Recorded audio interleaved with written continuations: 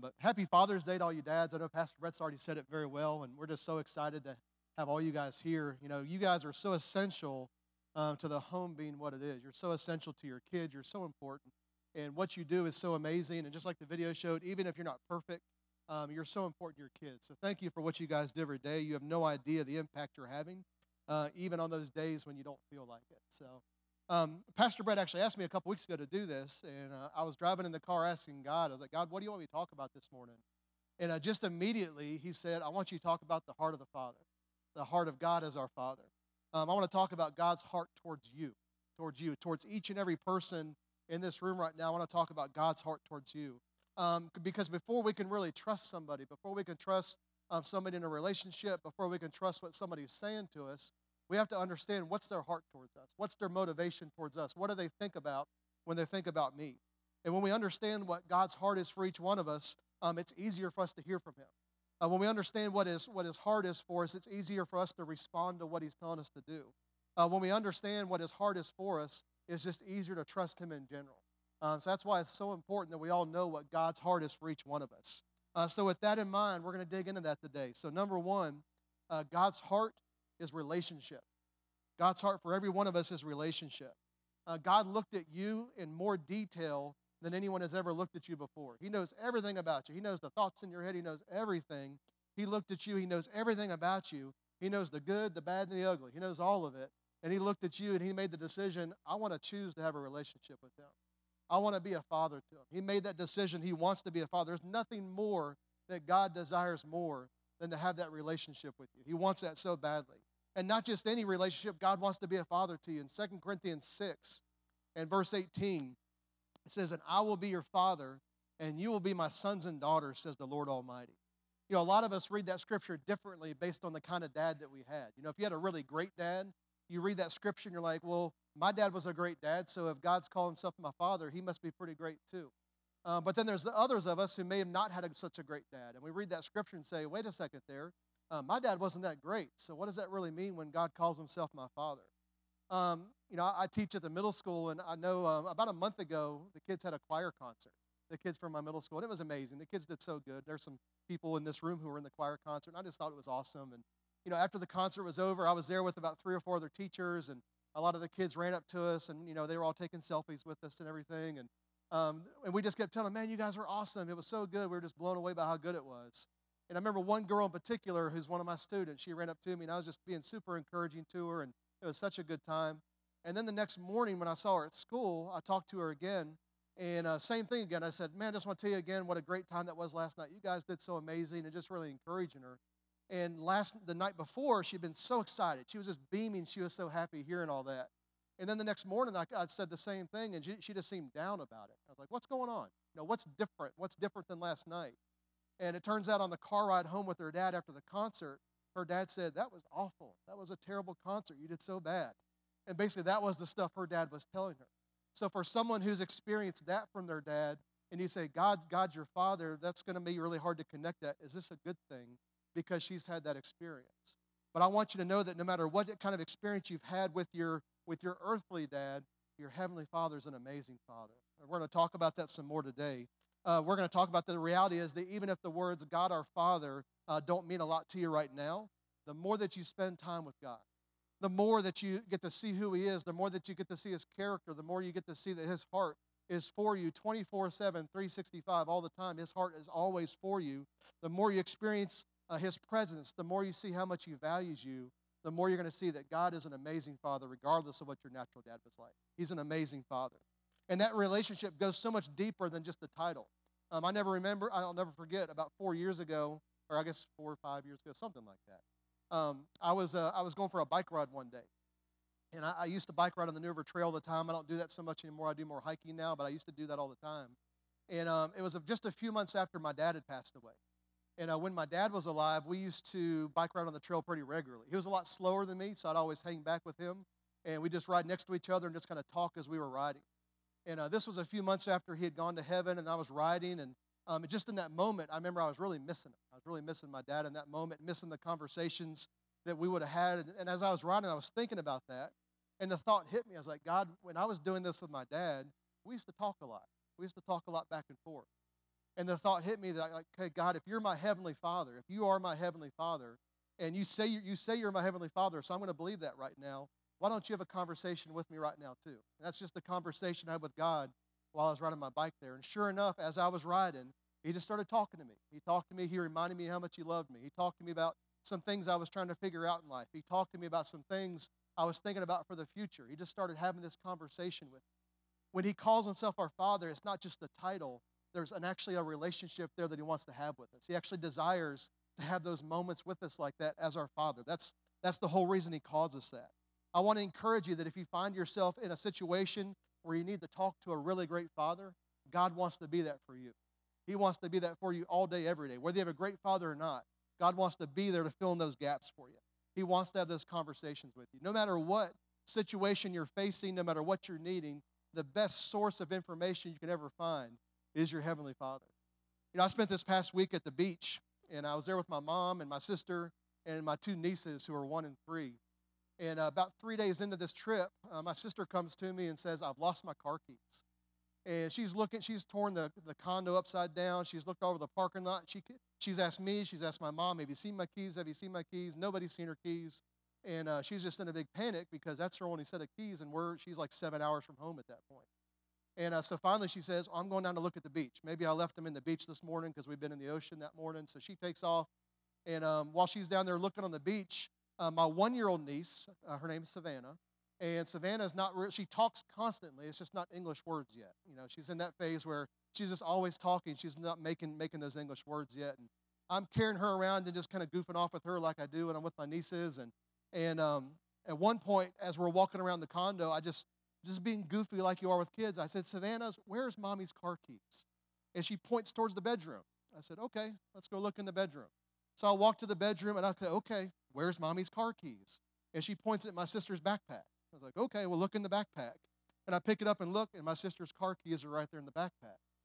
And as I was thinking about that, you know, my sister was looking in all the wrong places. She was asking the wrong people for advice. She was asking me, and she was asking my mom.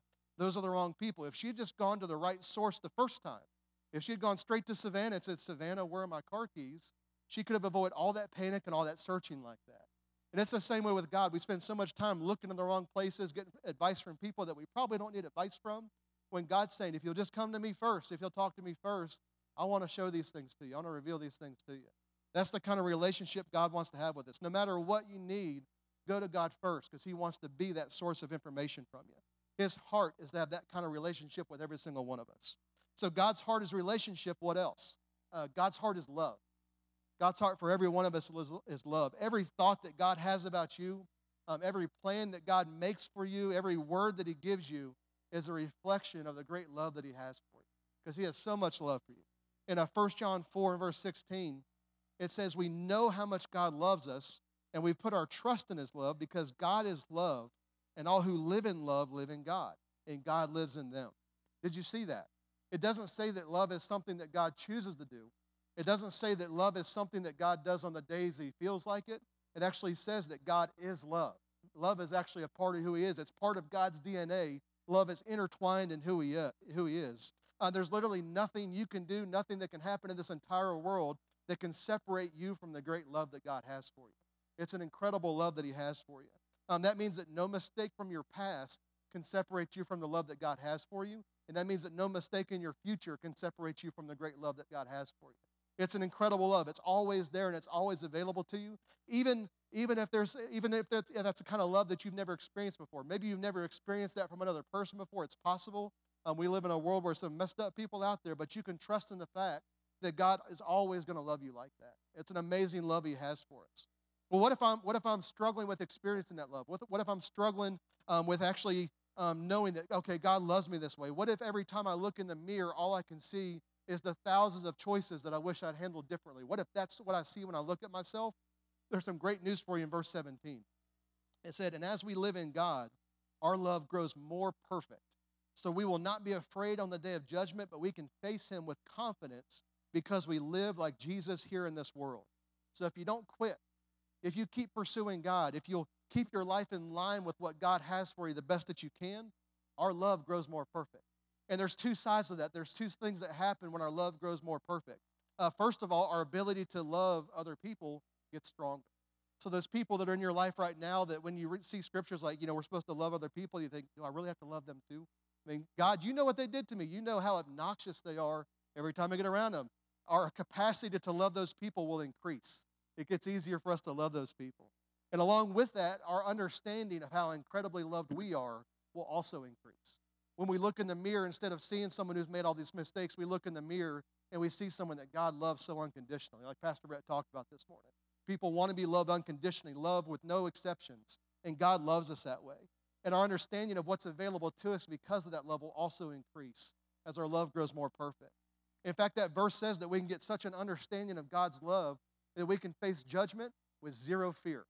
So that means when we're facing God at the judgment seat one day, there's no fear of our past being dragged in front of us. There's no fear of negative consequences. There's total peace because as we look at God, we recognize how incredibly loved we are.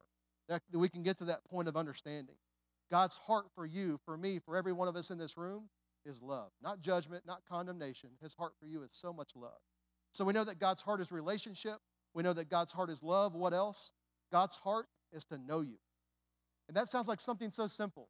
That sounds like something so simple, and yet the fact that God, the creator of the heavens and the earth, the creator of everything we see around us, knows you personally, man, that's a pretty big deal to me, that God knows me that way. God knows the number of hair on your heads, and I know people always say this. Some people that's easier than other people to count, but God knows anyways. He knows as they get added. He knows as they fall out. He knows you inside and out. He knows you backward and forward. He knows everything about you. In a Psalm 139, in verse 1, it says, "O Lord, you've examined my heart, and you know everything about me." He knows every single detail about your life. He knows even those weird things that you try to hide from other people. Those things about you. They're like, man, I sure, if I'm in a relationship, I'm going to wait like 6 months to a year in before I show people that because it's pretty weird. I don't want to scare them away. Those things about you, God knows about you. He knows those things already. And remember that when God sees you, it's not through the eyes of an angry, judgmental, disappointed father. It's through a loving father. Every time he sees you, it's through those eyes of love. In verse 2, it goes on to say, you know when I sit down or stand up. You know my thoughts, even when I'm far away. So even in those moments where we feel far away from God, even in those moments where we feel disconnected from God, he says in his word, he's right there with us. He's right there with us in those moments. He's so involved in our lives that he even knows our thoughts. That's amazing to me. There's no reason to try to hide things from God because he knows them anyway. He's so involved in our lives. He already knows them. Just be open and honest with God when you're struggling because he wants to get in your mess and bring healing and bring fix into those things too. He wants to do that. Bring fix into things. That's a good country thing to say. Anyways, he loves you and he wants to help. And it goes on in verse 3. He says, you see me when I travel and when I rest at home. So you see what I post on Facebook. You see what I watch on YouTube. God sees it all. He's always right there. He knows everything about us. He says, you know everything I do. And then verse 4, you know what I'm going to say even before I say it, Lord. Now, this may just be me. But how many of you guys have ever got ready to say something before, and in your spirit you just hear, don't say that. Don't say that. Am I the only one who's ever been through that? Okay. God knows what we're going to say before we say it, and he'll help us filter out those things we probably shouldn't say sometimes if we'll listen to him. That's the addendum on there. We have to choose if we're going to listen to him. I already told you I work in a middle school, and at one point this year I was standing in the hallway, and I saw our resource officer leading one of our students down the hallway. And basically, he had said some things that you shouldn't say in school or really anywhere in this day and time. You shouldn't say some things. And he said them, and he was having to deal with the consequences from that. And as the resource officer was leading him down the hallway, I could hear the resource officer trying to give him some wisdom there. I heard him say, just stop talking. Your mouth has already got you in enough trouble. That's what I heard him say as he was walking by me. And that's great advice right there. Sometimes if your mouth is getting you in trouble, just stop talking for just a little bit. Long enough for common sense to sink in there and start getting it. Sometimes the best thing we can do in certain moments is just stop talking. A big thing in our society now is I just need to speak my truth. I need to speak my truth. And that's an okay thing as long as your truth lines up with what God's truth is. And if our truth is different than what God's truth is, that's something we should probably keep to ourselves because it's important that our words are lining up with what God would say through us. Because God knows our thoughts. He knows our struggles. God knows you. Every person in this room, God knows you. If you feel very distant from God right now, I want you to know that God knows you, and he wants to be very involved in your life. The Bible says that nothing's hidden from the presence of the Lord. He knows it all. So I want you to think about the fact that even though God knows everything about you, he knows every thought that you have, He even knows all your weird. We already talked about that too.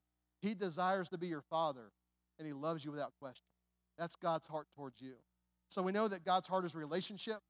We know that God's heart is love. We know that God's heart is to know us. What else? God's heart is to help and protect you. God wants to help and protect us. Because there are moments in life where we just need some help. I don't know about you guys. There's moments in life we need help.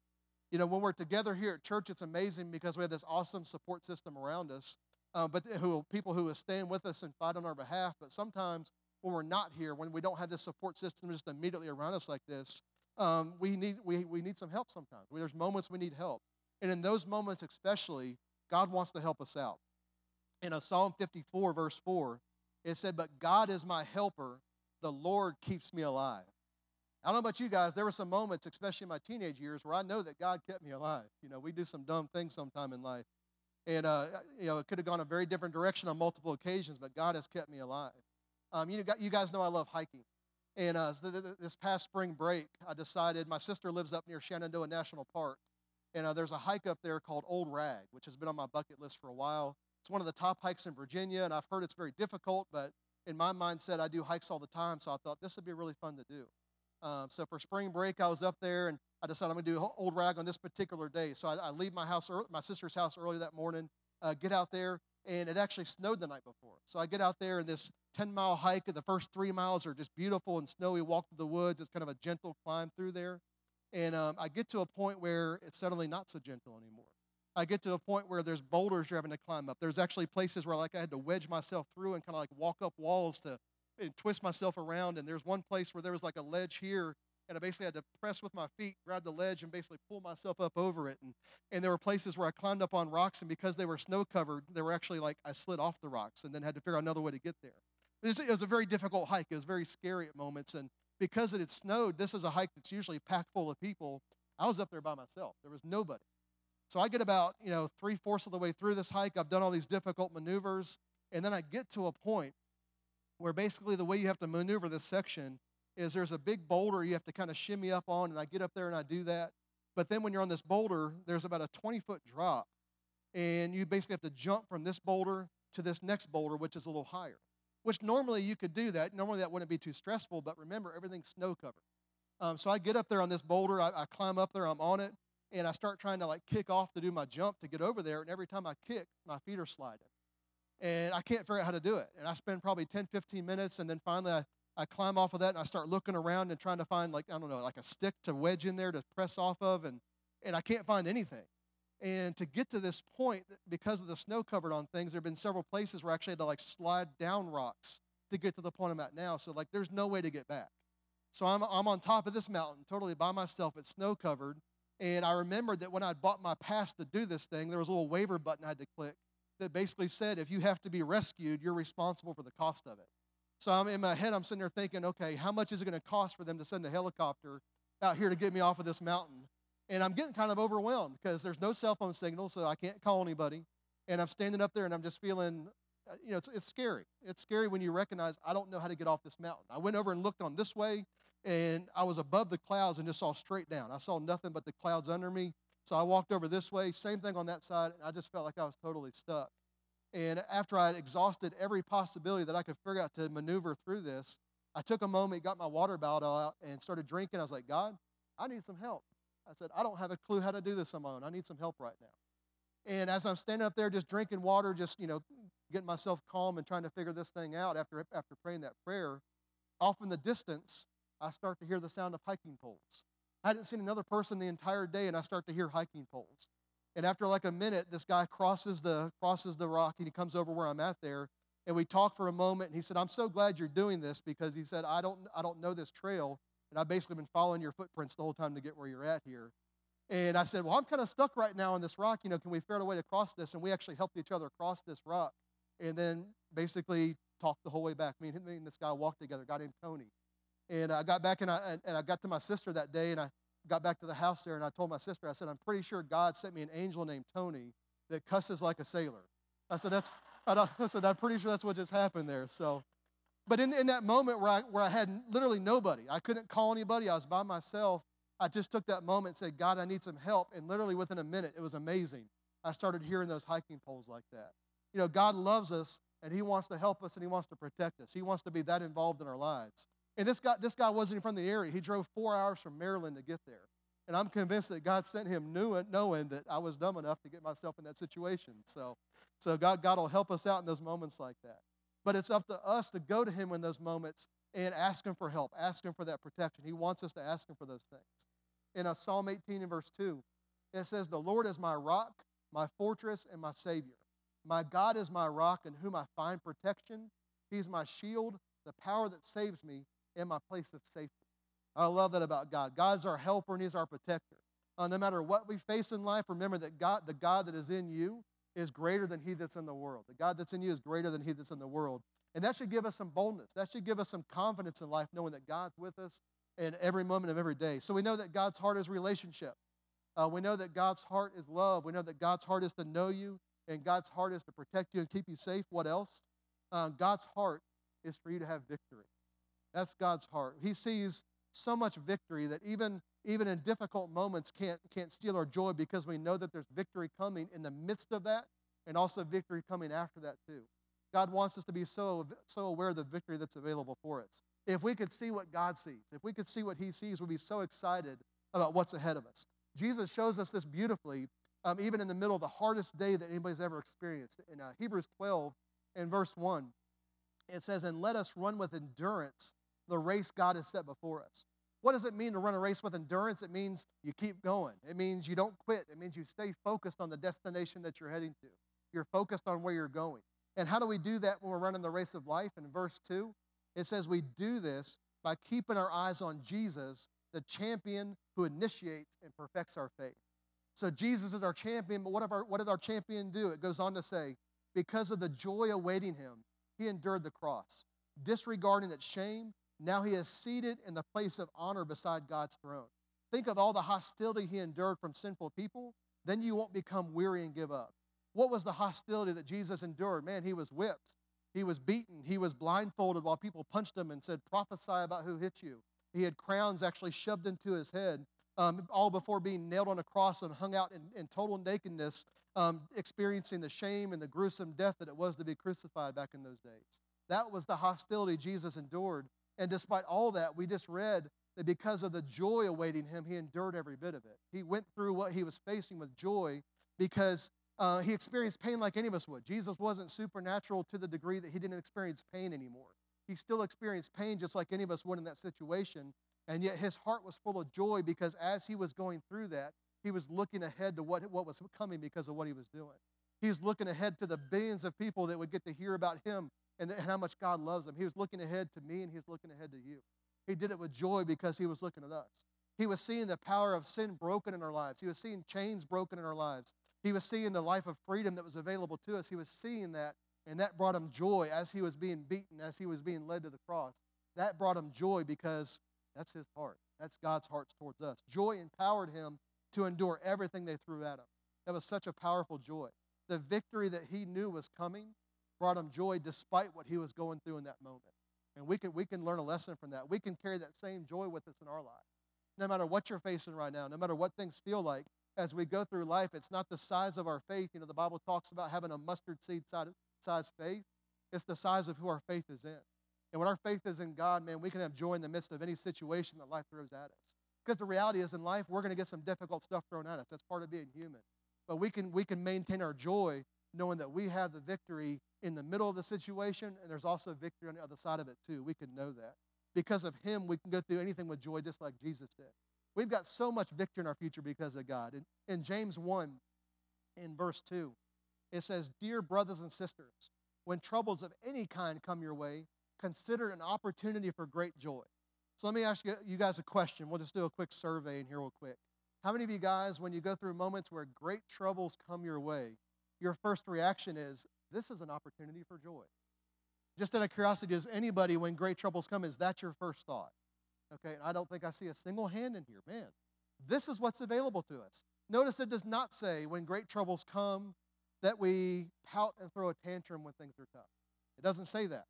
Notice it does not say that we get all depressed and let what's happening to us ruin our day. Notice it does not say that when we're having a bad day, we can make the lives of people around us miserable. Notice it doesn't say that. It says when hard times come, it's an opportunity for us to face them with great joy. Remember that next time. It's going to be the first time this happens after we talk about the script for the first time. You have a bad day and the Holy Spirit reminds you of this. You're going to be like, man, I don't want to do that. I don't feel that at all, but I promise you this will help you.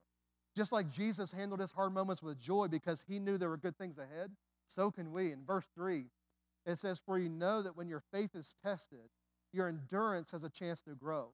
So let it grow, for when your endurance is fully developed, you'll be perfect and complete, needing nothing. So there's that word endurance again. If you handle hard times with joy, it says here it helps your endurance grow. You know, most of the hikes that I do are up big mountains because I love when you hike, they just get a payoff view at the end where you see a beautiful overlook and that kind of thing.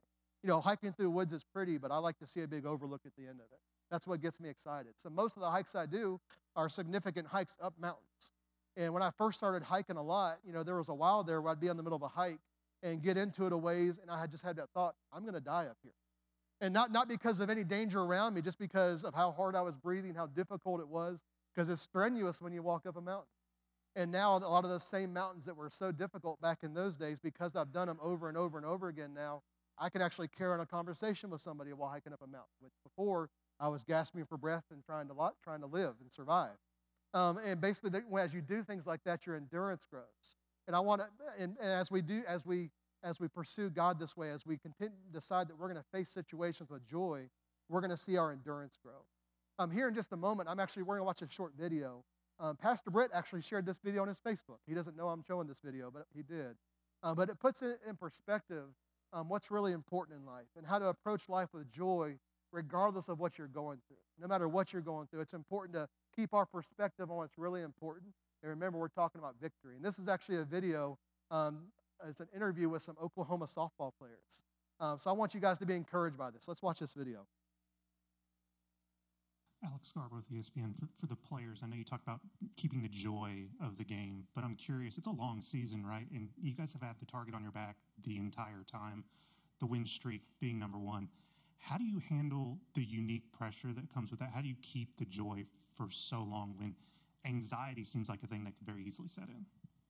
Well, the only way that you can have a joy that doesn't fade away is from the Lord. And any other type of joy is actually happiness that comes from circumstances and outcomes. I think Coach has said this before, but joy from the Lord is really the only thing that can keep you motivated, just in a good mindset, no matter the outcomes. Thankfully, we've had a lot of success this year, but if it was the other way around, joy from the Lord is the only thing that can keep you embracing those memories, moments, friendships, and all of that. So that's really the only answer to that, because there's no other way that softball can bring you that, because of how much failure comes in it and just how much of a roller coaster the game can be. 1,000% agree with Grace Lyons. I went through that my freshman year. I was so happy to win the college. I've talked about this before, but I was just so happy that we won the College World Series, but I didn't feel joy. I didn't know what to do the next day. I didn't know what to do for that following week. I didn't feel filled, and I had to find Christ in that. And I think that is what makes our team so strong, is that we're not afraid to lose, because if it's not the end of the world if we do lose. Yes, obviously we've worked our butts off to be here and we want to win, but it's not the end of the world because our life is in Christ, and that's all that matters. Yeah, I think a huge thing that we've really just latched onto is eyes up. And you guys see us doing this and pointing up, but we're really like fixing our eyes on Christ. And that's something where, like they were saying, you can't find a fulfillment in an outcome, whether it's good or bad. And I think that's why we're so steady in what we do, and our love for each other and our love for the game, because we know this game is giving us the opportunity to glorify God. Mm-hmm. And I just think once we figured that out and that was our purpose and everyone was all in with that, it's really changed so much for us. And I mean, I know myself, I've seen so much of a growth in myself with once I turned to Jesus and I realized how he had changed my outlook on life, not just softball, but understanding how much I have to live for, and that's living to exemplify the kingdom. And I think that brings so much freedom. And I'm sure everyone's story is similar, but we all have those great testimonies that have really like shown how awesome it is to play for something bigger. And I think that's just what brings me so much joy. And no matter the outcome, whether we get a trophy in the end or not, this isn't our home. And I think that's what's amazing about it is we have so much more. We have an eternity of joy with our Father, and I'm so excited about that. And yes, I live in the moment, but I know this isn't my home. And no matter what, my sisters in Christ will be there with me in the end when we're with our King. So.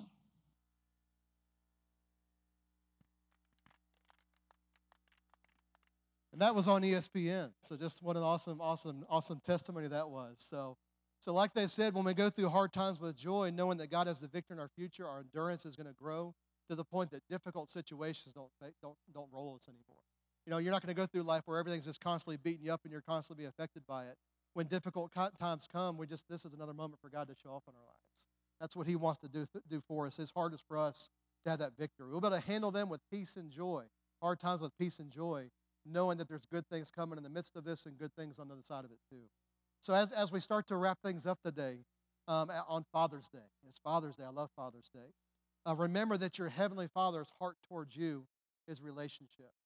Man, He wants a relationship with you so badly. He wants that with you more than anything else. Remember that God's heart for you is love. Remember that every single thought He has towards you it comes out of that love that He has for you. If you walk around thinking God's angry at me or God's mad at me, He's not. That's not God. Man, He just loves you so much all the time. Remember that His heart is to know you. You know, if you're in a place in life where you don't feel very seen, if you don't feel like people really know what's going on with you right now, God does. He knows your thoughts. He knows what you lay in bed and think about at night. He knows what you're struggling with. He knows that. He knows everything about you, and man just loves you so unconditionally in spite of all that. His heart is to keep you safe, to protect you, to help you. God wants to be with you in those moments that are very hard. He wants to protect you in those moments like that. And His heart, God's heart, His desire is for you to experience victory on the daily basis. He wants you focused on the victory ahead, but He wants you to experience victory in your life on a daily basis. And if you're not currently experiencing God in all those ways, make a decision now that you're going to, because it's how He sees you. It's what He looks at every time He looks at you. This is what His heart is. This is what He's feeling. This is what He's thinking. This is the heart of the Father. Make a decision now that you're going to pursue God in such a way that you do experience Him more than you ever have before, that you can fully experience His heart for you. Make a decision that you're going to make Him a priority so you get to access these parts of what He sees when He looks at you. You know, if we're not experiencing that, usually it's because we're so focused on other things that we don't recognize that this is here and available to us. Make a decision, especially on Father's Day, as we recognize our fathers, whether they're here or in heaven, whether it's a father figure, whatever it is, whoever's been poured into your life, take a moment to recognize God and say, God, thank you so much for being my Heavenly Father. What can I do to pursue you more? What areas of my life can I pursue you more? And if you'll approach Him that way, you'll be amazed at how your life is going to change and change and change. And you start to get experiencing these things like those softball players talked about, where you have joy no matter what life throws at you because you're secure in who you are with God. Man, that's what I want for all of you guys. That's what God wants for us. You'll never find a better father figure. Man, you can have the most amazing dad in the world. I had a great dad in so many ways. God's better. He is the most amazing father figure. So maybe you've never experienced God in this way because you've never taken time to accept the sacrifice that Jesus made for you. I'm going to ask you guys just to bow your heads and close your eyes for just a moment here. And as I do this, I want you guys to look at your heart for just a moment. I want you to not be distracted by people around you, but look at your heart as I read the scripture. In Romans 10:9, it says, if you openly declare that Jesus is Lord and believe in your heart that God raised Him from the dead, you will be saved. That's all there is to it. Basically believing that Jesus died and rose again to pay the price for your sin, and then making the declaration that from this moment forward, Jesus, you're going to be Lord of my life. That's all it takes to start a relationship with God. That's all it takes to start experiencing Him as your Heavenly Father, the one who desires that relationship with you so strongly. If you've never done that before and you'd like to do that, you'd like to make that decision today to give your life to God, to give your life to God, I'd like you to raise your hand right now, and I'd love to pray with you. I'd love to know that you're leaving here with the best relationship with God that He's been desiring for your entire life. So if you've never done that, if you've never made that decision to give your life to Jesus, raise your hand. I'm not going to call you up here. I'm not going to embarrass you. I see that hand. Is there anybody else? God gets so excited about this. They actually throw a party in heaven every time someone gives their life to Him. That's what the Word says. They celebrate. So I'll give y'all just a moment longer here because, man, God is so excited about this. God desires this with you today. There's nothing that will make this a better Father's Day than for you to be introduced to your Heavenly Father in a supernatural way. All right, Y'all can put your heads down. Let's keep your eyes closed just a moment longer. Maybe you've done that. Maybe you've started that relationship with God, but maybe you're in a place where you've walked away from God. Maybe you've continued to allow sin in your life, even though you know you shouldn't. Or maybe there's some things that God has been telling you to do that you haven't been doing. You've been holding back in some areas. God loves you so much as one of his kids that he made a way for you to get all that right with him. He made a way for you to come back and get forgiven and cleansed from all those things. In 1 John 1:9, it says, if we confess our sins to him, if we confess our sins to God, he is faithful and just to forgive us our sins and to cleanse us from all wickedness. So when we confess our sins to God, when we turn away from our sins and turn back to him, he forgives us and cleanses us of those things. When I was doing youth ministry all the time, I used to basically say, you could pick up the phone after you pray this prayer and try to call God and say, God, I want to talk to you about all these things I've done. And he won't have a clue what you're talking about, because he said, I've forgiven you and I've forgotten those things. He won't have a clue what you're talking about. He wipes the slate clean and he offers us total and complete forgiveness. So if you can say, I'm a believer, but I've got some sin in my life, or I've walked away from God in some areas, and I'm ready to repent and come back to him. If you'd raise your hand for that, I'd love to pray with you today too. And we can leave here back on track again. I see lots of hands coming up for that. God gets so excited about this too. Lots of hands popping up as we're making this commitment that we're gonna pursue God. We're gonna live for God on Father's Day. There's nothing better than that right there. I'll give y'all just a moment longer here because I still see more hands popping up. And I want all you guys to get in on this that want to. We're going to leave here forgiven and cleansed and free from anything that's been holding us back. So, all right. So what we're going to do now is I'm just going to pray a prayer, and I'm going to ask you guys to pray this after me. Repeat these words after me, but don't say them just because I'm saying it. Recognize we're talking to God right now. Make this a conversation between you and God. Let's pray this together. Say, Heavenly Father, thank you for sending Jesus to pay the price for my sin and opening the door for me to have a relationship with you. Today, I turn from my past and I turn towards you as the Lord of my life. I thank you for that. In Jesus' name, amen.